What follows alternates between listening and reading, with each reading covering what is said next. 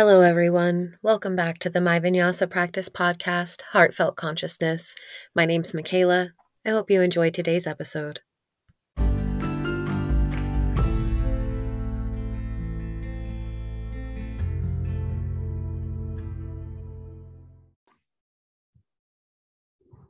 Hi, everyone. Welcome back to the My Vinyasa Practice podcast, Heartfelt Consciousness. My name is Michaela. Today we have with us Miguel Castillo. Miguel teaches for My Vinyasa Practice in several different capacities. And we have him here today to talk to us a little bit about Ayurvedic cooking, which I believe there's a course in the making. Yes. Awesome. Thank you so much. How are you today, Miguel? I'm doing great. Excited for this podcast and for the opportunity to share some knowledge and for the little program that I've been working on here this past couple months. We'll definitely plug that at the end. So don't. Mm-hmm. Sure. So, do you want to tell us a little bit about yourself before we start to dive in? Yeah. So I was actually born in Mexico and moved to Austin when I was about 9 or 10. But as you know, like the culture revolves pretty heavily around food in most countries around the world, especially in Mexico. And so I grew up having this exposure to food from my grandparents, from my parents, and it was always sort of this big communal space where everybody would get together and cook and share meals and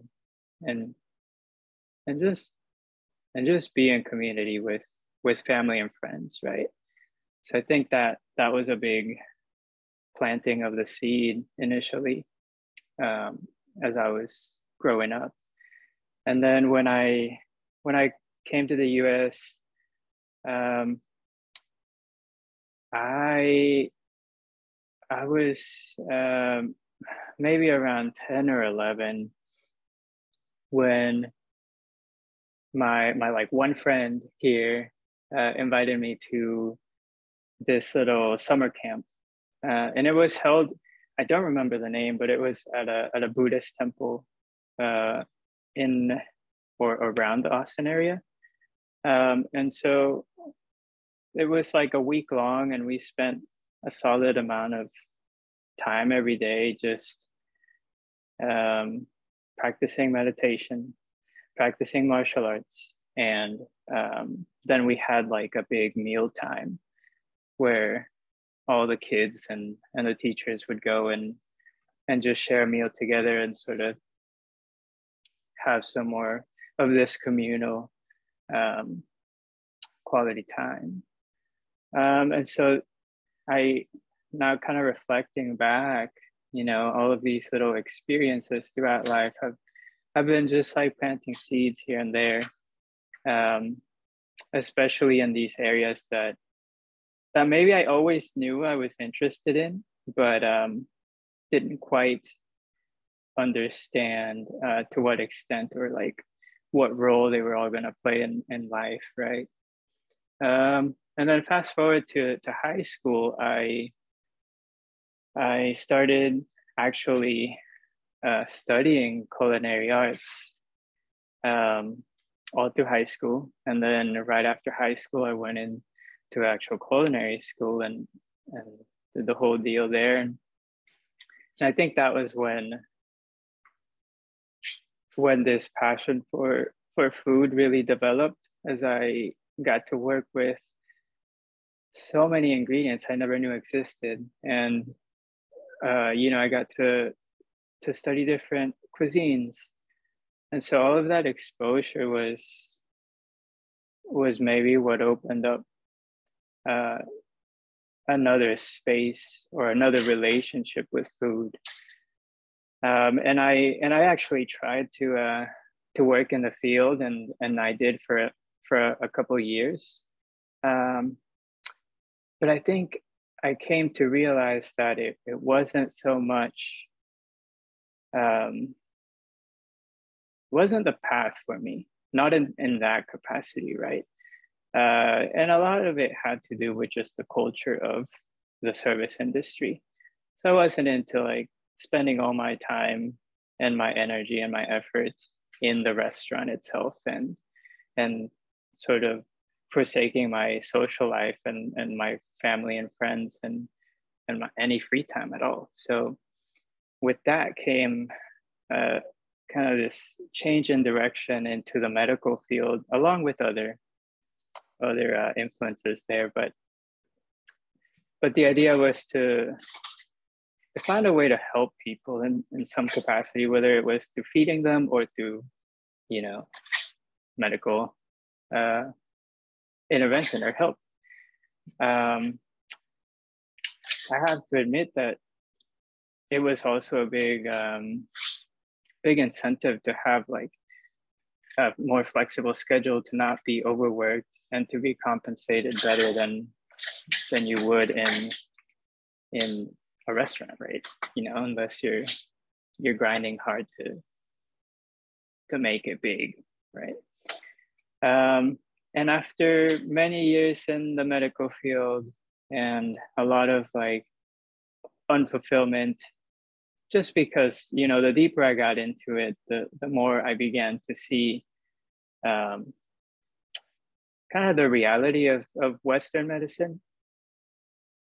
And that led to eventually me stumbling into, well, it wasn't by coincidence, right? I had an interaction with a patient, you know, at one point, like not even in the Austin area, which led me to the space, the first like yoga class that I took 2 years later, which led to me meeting Chris, and then, you know, my wife, and now we have this whole life built, and we have our baby and our dogs, and it's crazy to see how everything, you know, comes back around. And from that point on, I deepened my practice. I then discovered Ayurveda, and that led to kind of piecing together all of these puzzle pieces that I've had and collected, and didn't know how to make all of these things function together until I was like deep enough in my practice where I could see, oh, well, you know, I could take the aspects of like cooking and then healthcare, and then you discover that it's all connected and that it works. And then you know, that sort of brought me to where I am today, and I'm just trying to continue to learn and to implement all of these things that I thought at one point were just a waste of time, or you know, pointless, that I had pursued. Yeah, and then you find the meaning in all of these coincidences, right? That's beautiful. Thank you for sharing, first of all. Your one friend, that really got me. Bless your sweetheart. Your one friend. Yeah. He was my one friend that I made. And yeah. What a great one friend to make, who took you to a Buddhist temple at 10 or 11. Like, what an amazing experience to have. Yeah, it was very interesting, you know, coming from a different country. I obviously knew the language, but to go from Mexico to the US, and then to go into a totally different culture within the US, you know, and to be exposed to that right away was yeah, it was a pretty good experience, pretty pivotal moment in life, I think, because from there, like this inspiration and this fascination with like not just the culture but the food and the practices. It was the first time that I ever put together like the mind-body connection while practicing martial arts and then meditating afterwards. That is so cool. That's definitely something I want to hear more about at a later date. What a pivotal time to have as a child. Okay, anyway, moving on. I digress. So it makes sense though that you teach meditation and that you are like so inclined and like so good at it. You have but you the know, perfect like presence for it. It didn't make sense for many years. Right. They just seemed like random instances in time where I was doing one thing and I was interested in another, and then I went back to another thing. So it really took like a lot of time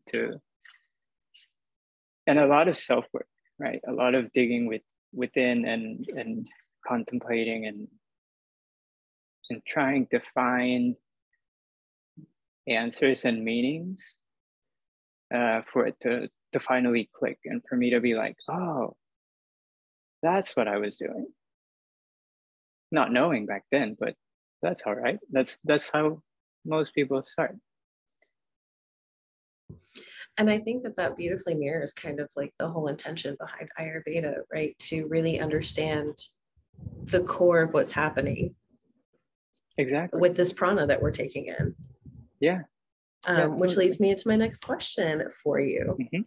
Can you tell us a little bit about what Ayurveda is for those of us who might not know? Mm-hmm. Yeah. So if you break down the word Ayurveda, you can see that it's comprised of Veda, which is knowledge, roughly translated into knowledge, and then Ayur, which is life or the longevity. So when you put it together, it makes a lot more sense, right? The knowledge of a long and healthy life. So that's like the easiest way to define it. But it's an old, probably the oldest of the healing sciences. Like 5,000 years old. So it's been around, and it's proven that it works like better than any other science that I've come across. But as I guess as Ayurveda worked its way into the West, eventually all of these more natural healing modalities that now exist, like homeopathy or energy healing, even energy healing, like Reiki healing from Japan, were sort of influenced from this mother of all healing practices. That's beautiful. I love the way no one's ever explained to me the actual root of the word, but as I often find as I'm learning in the yoga world, that they're very self-explanatory and straightforward when they're giving us these terms. They're usually like, this is exactly what we mean. Yeah. It's I think it really helps to break down these words, because Sanskrit is not a simple language. You can't just directly translate it into English, but we do our best, and then what you get is like the essence of the word, or the it's understanding. I feel like an experiential understanding, which is I think what's so unique about yoga. So thank you for sharing that, first of all. So you mentioned that you loved food before. When you stumbled upon Ayurveda, was it with cooking specifically, or did that just come quickly afterwards because it's something you're inclined to do anyway? Well, honestly, I discovered it by, I think after being in the medical field for many years, and sort of realizing that like there has to be a better way to approach health, right? approach this balance that is, that's the nature, or the one of the key principles in Ayurveda, that all of life is balance. And when you find an imbalance, then you call that the disease. So the natural state of human beings, or of all living things, and of everything that is around us, the whole cosmos is naturally, its natural order is to be balanced. And so when there's an imbalance, then you see, these manifestations, whether you call it cancer, or the flu, or COVID. Like, these are just nature's way to restore the balance in the world. And so as I was trying to find a better way to approach, maybe not even healthcare, but just like to approach my own health, my own balance and well-being, I may have been through a lecture, and just sort of self-study, that I came across this, and then I learned a little bit more, and then the more and more that I looked into it, the more that it made sense, and the more it resonated with like my values, and the more that I started to see this big dissonance between like Western healthcare and what I was doing in that space, and this whole other world that has actually, it's ancient and has been around, and it's only recently been like accepted and brought into the mainstream. Yeah, so that was, and then just do self-learning and exploration. It's like the best way that I can, at least the best way for me to approach anything. I tend to not, or to be very, very selective and reserved on like what I share and teach, unless I've tried it myself and I know it works, right? I like that. I appreciate that. I think that makes us more authentic, right? Michelle always says, teach what you practice. Yeah. And then through my own practice and experience with like trying to find this understanding, and then that's sort of slowly developed into implementing like this whole cooking aspect behind it. And so you start to understand that at a biological level, Ayurveda believes that disease is created when there's an imbalance in these energies, right? Because everything is energy, and our cells, like, are if we're looking at humans or just any living organism, there's tiny little cells. We're comprised of like millions and millions of cells, and if these cells don't function properly, due to like an imbalance in these energies that make them move fluid in and out, or nutrients in and out, or metabolize nutrients, or absorb these, or their structure like is compromised, then you find like death in the cell.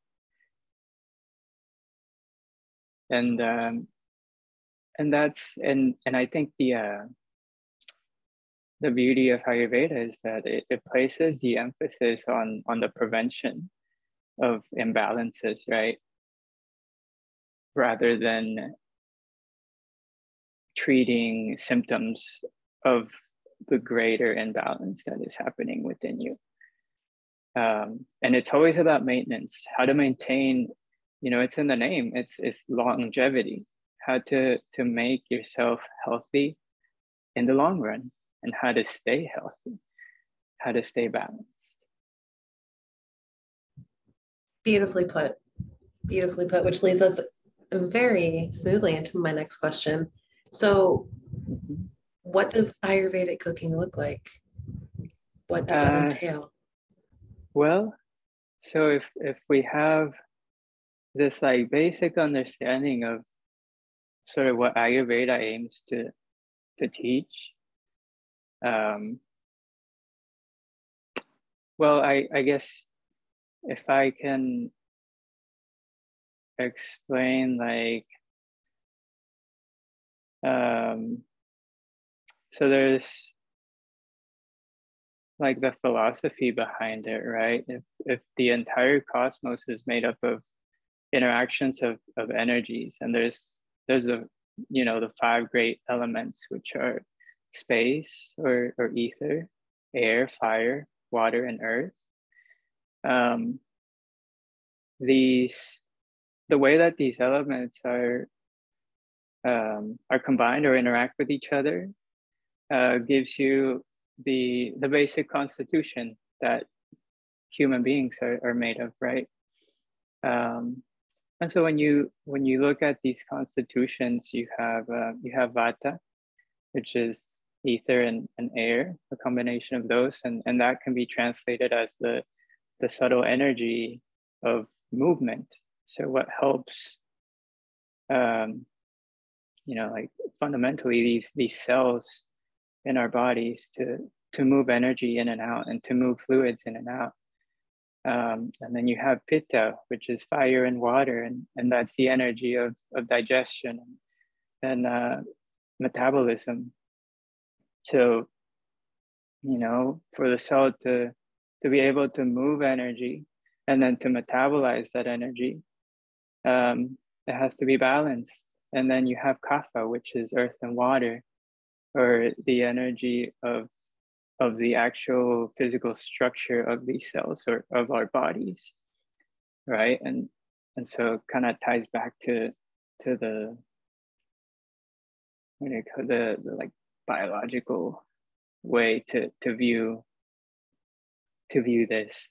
And so with these three constitutions in mind, you learn about yourself and your connection to food, because food is prana. Prana is what keeps us alive and well. And when you apply that understanding into cooking or into your nutrition, then you get Ayurvedic cooking. And so it's like the understanding of what your body needs to balance itself, or your unique constitution, right? In order to nourish yourself in this way. And that's at least that's what I've come to understand out of Ayurvedic cooking. It's more of a so I can say a few things that Ayurvedic cooking is not, and it's not a fad diet. Usually these are like short term. They focus on modifying your current eating habits by adding or eliminating like a food group or an ingredient or specific items in the kitchen. And the main goal is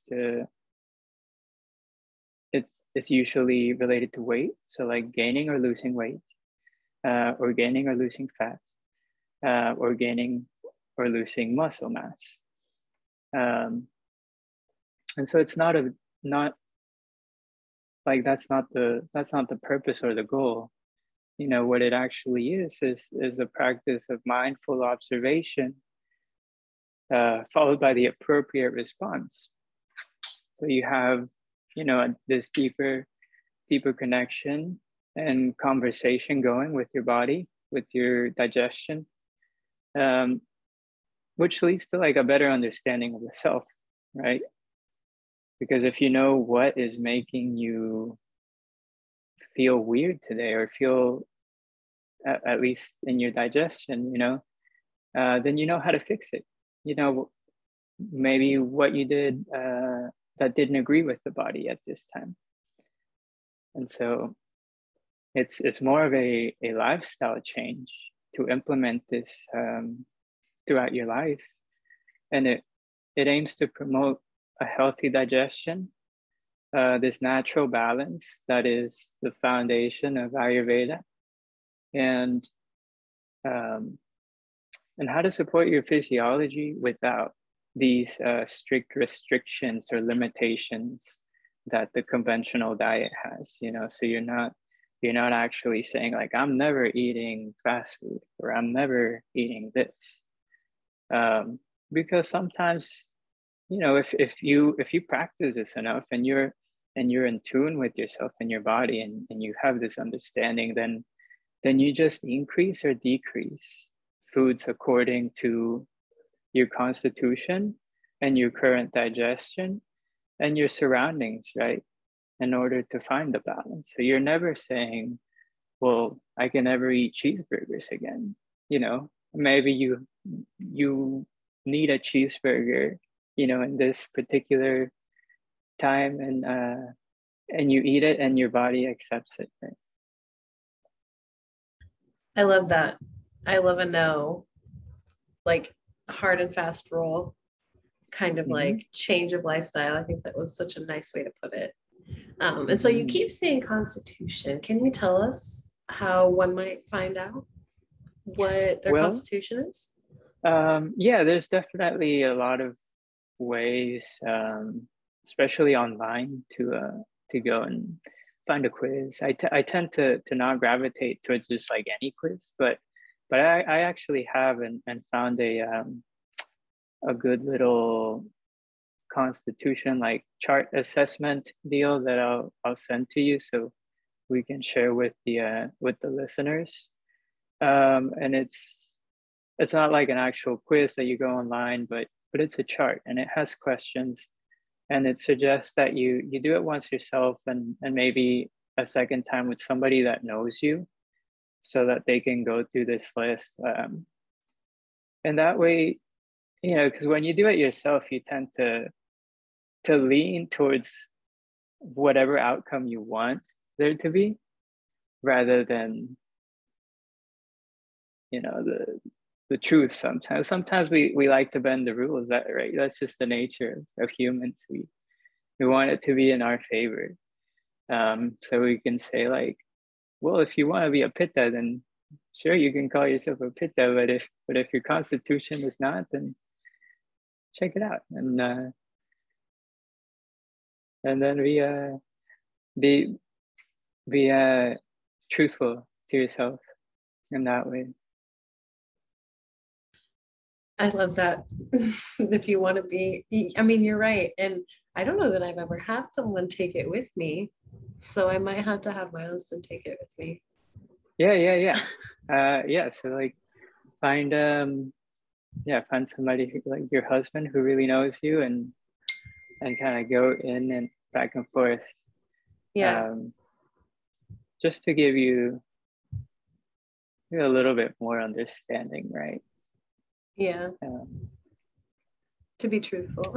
Yeah, it's nice to have the well, I guess it wouldn't be super like non-biased because it's your husband, but right. But it's just another avenue to take if you wanna try. Yeah. We like different perspectives. Exactly. It's always things are more clear when you can expand your perspective. Yes.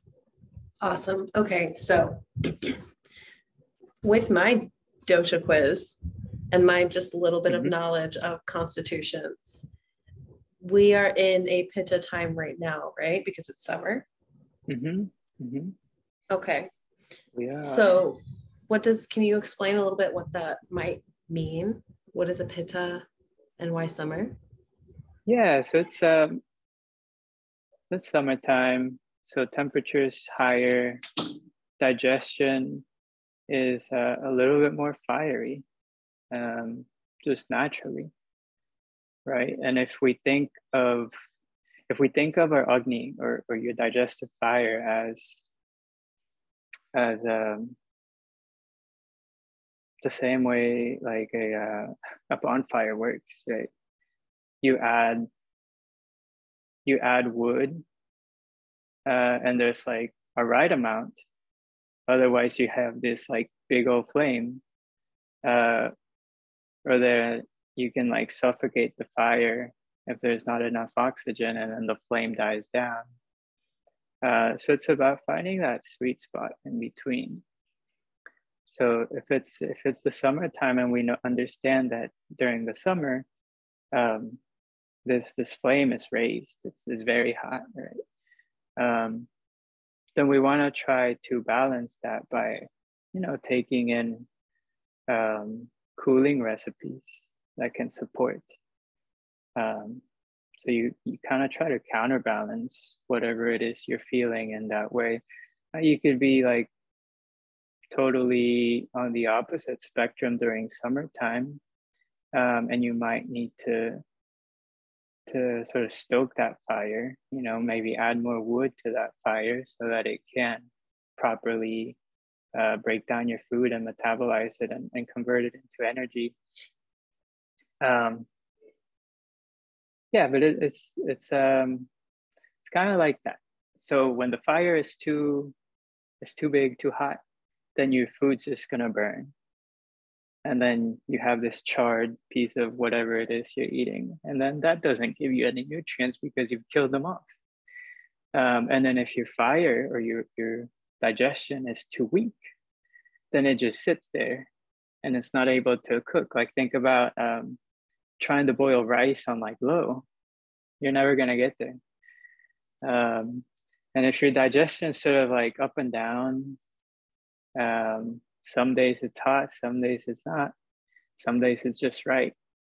And it's a matter of trying to find what you need to keep it at like medium heat or just the right amount, right?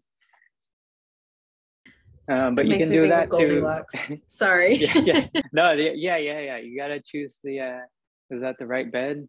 Just the right size. I think that's what she did. But with all of that in mind, the way people can approach or can try to implement Ayurvedic cooking is to like a couple of key concepts, and one of them is obviously digestion. So how easily your body can break down the food and convert that into useful energy and nutrients, right? So we observe what we're feeling currently, and we select food that is appropriate with the qualities that we need. So if your digestive fire is super hot during the summer, then lean towards summertime is really good for raw foods, just because digestion is strong. Raw food is actually very tough to break down in your GI tract. So it's not recommended to eat it, when your digestion is weak, because then it's like you're trying to cook this food with a low flame again. So nothing is happening there. But also through the combination of foods. So it's another big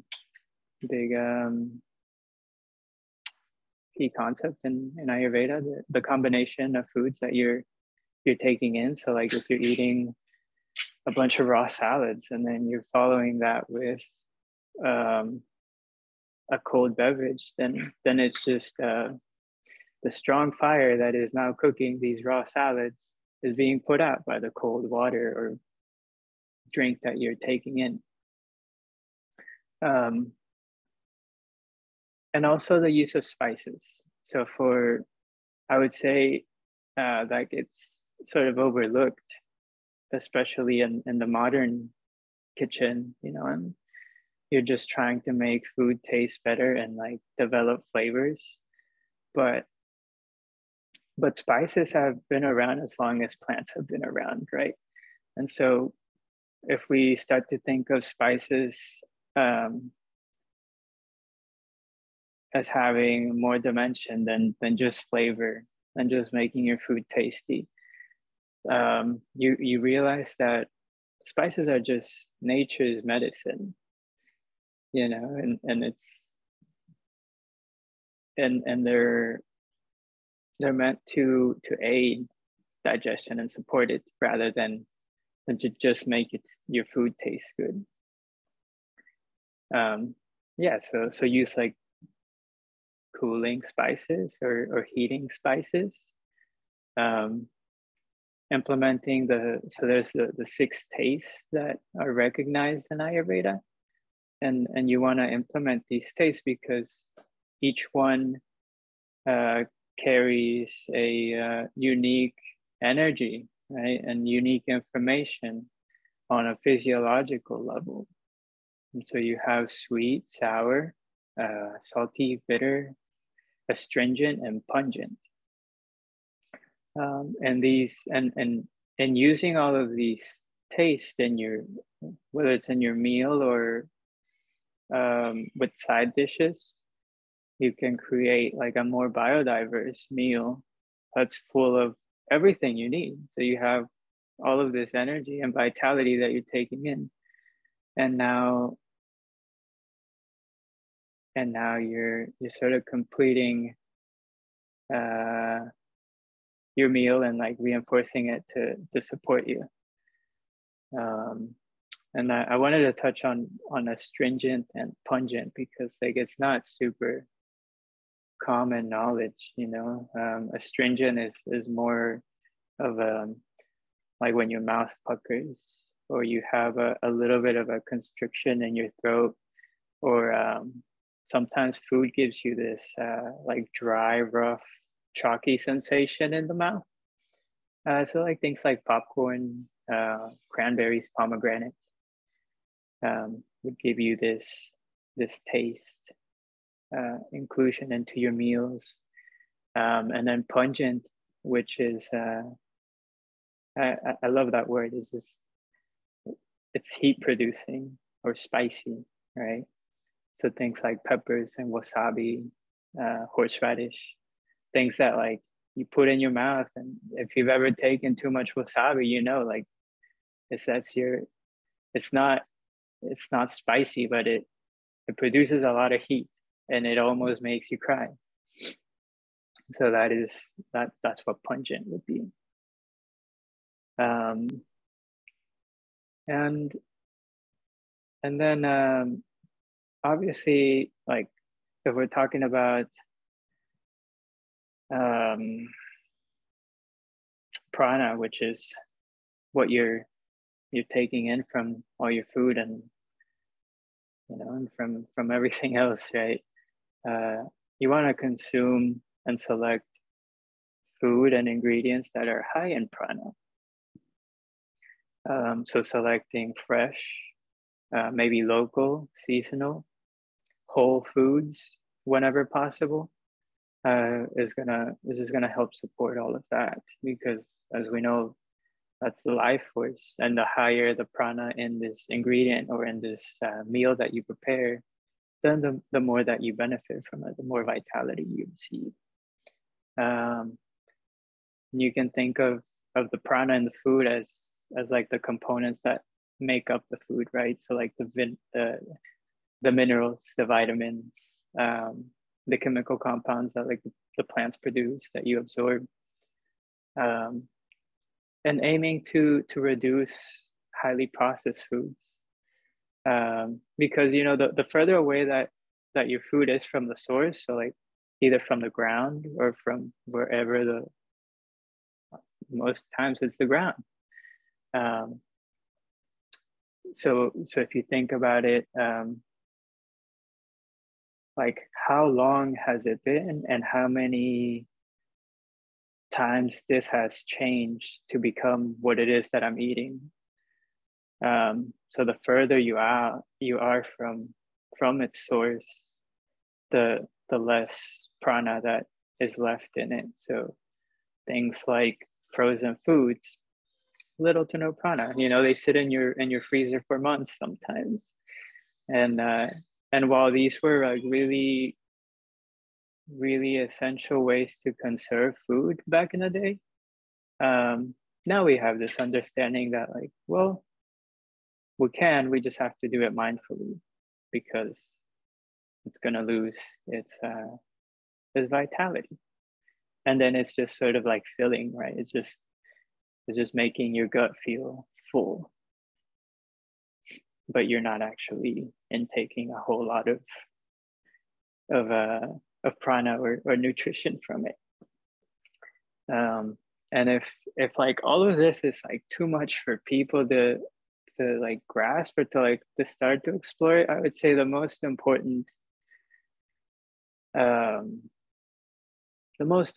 principle in Ayurvedic cooking would be your mindset. So your state of mind, you know. So this practice suggests that mealtime is an opportunity, right, that allows us to connect with the energy this energy and this information that our food carries and transmits onto us. So, you know, like the first law of thermodynamics, it teaches you that energy cannot be created or destroyed. You know, energy is there, but it can be transferred. So if you just keep that in mind, you know, if we have this poor mindset, or if we're frustrated or angry while we handle the food, or while we prepare it, or while we eat the food, then all of this anger and frustration, or you know, whatever the mindset is in that current moment, is being transferred to our food. And then what are we doing? We're taking the food in. And so you're just expelling the anger and frustration onto your ingredients. And then you're picking that same thing up and taking it in. So then it creates this cycle, right? So by bringing this awareness of the mindset, you can apply it to the entire process, right? Because we can't control, like, okay, how did the farmer handle this? Like, was he pissed while he was harvesting the crops, or was he in a good mood? Well, we can't control that. That's out of our control. Was there like too little rain, so it didn't grow as big as it should have, or you know, it's deficient in some way?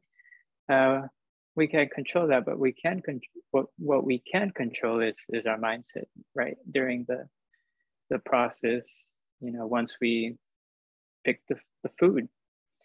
And so this leads into a practice of mindful and intuitive eating, which then just forms this deeper connection to ourselves and essentially to a collective consciousness, right? Because if we have this understanding that everything is energy, then we're no separate from, you know, we're not separate from one another. We're not separate from our food. It's just a different form of energy. That's a really beautiful way to like dip your toe into it, into the whole mindset of Ayurvedic cooking. So I have one final burning question for you. Yes. Does that mean food and things like everything around us have constitutions? Well,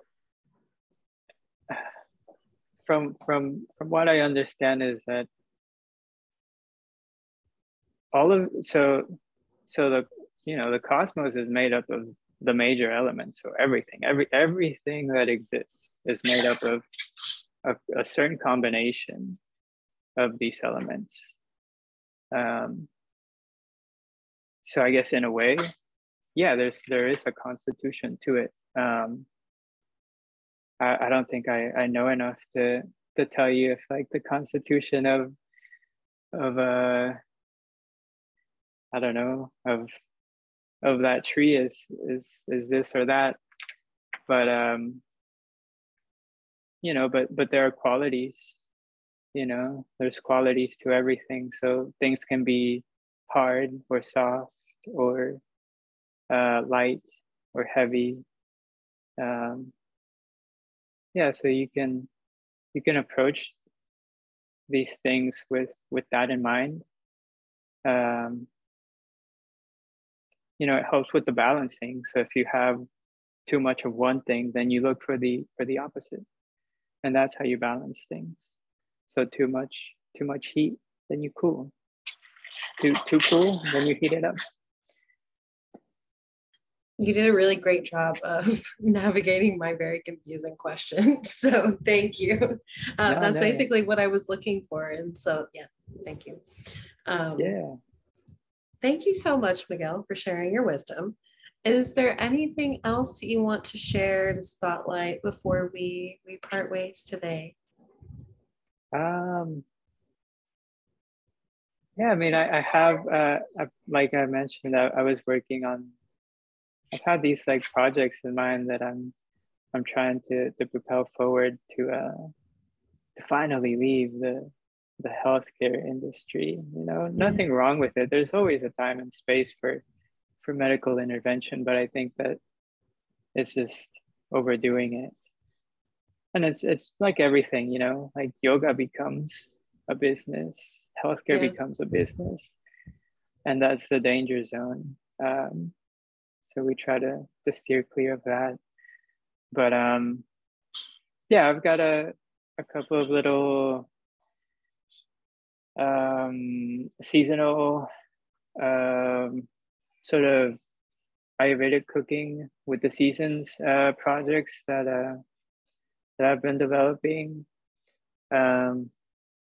So look forward to these once I finish filming, and I intend to like put out nothing, and these aren't like complicated recipes, you know, like anybody can make khichdi, anybody can make a stew, right? But with the emphasis of like yeah, those principles, like try to stick to like what's growing and in season in your area, because like what's in season in Texas right now is not what's in season in like Korea, you know, or Africa or Australia. Yeah, and a couple other projects in the works, but I'm still like trying to develop everything and to find the time now with the baby to get all this work done. Awesome. Thank you so much again. Thank you everyone for being here with us and for listening, and we will see you next time. Thank you.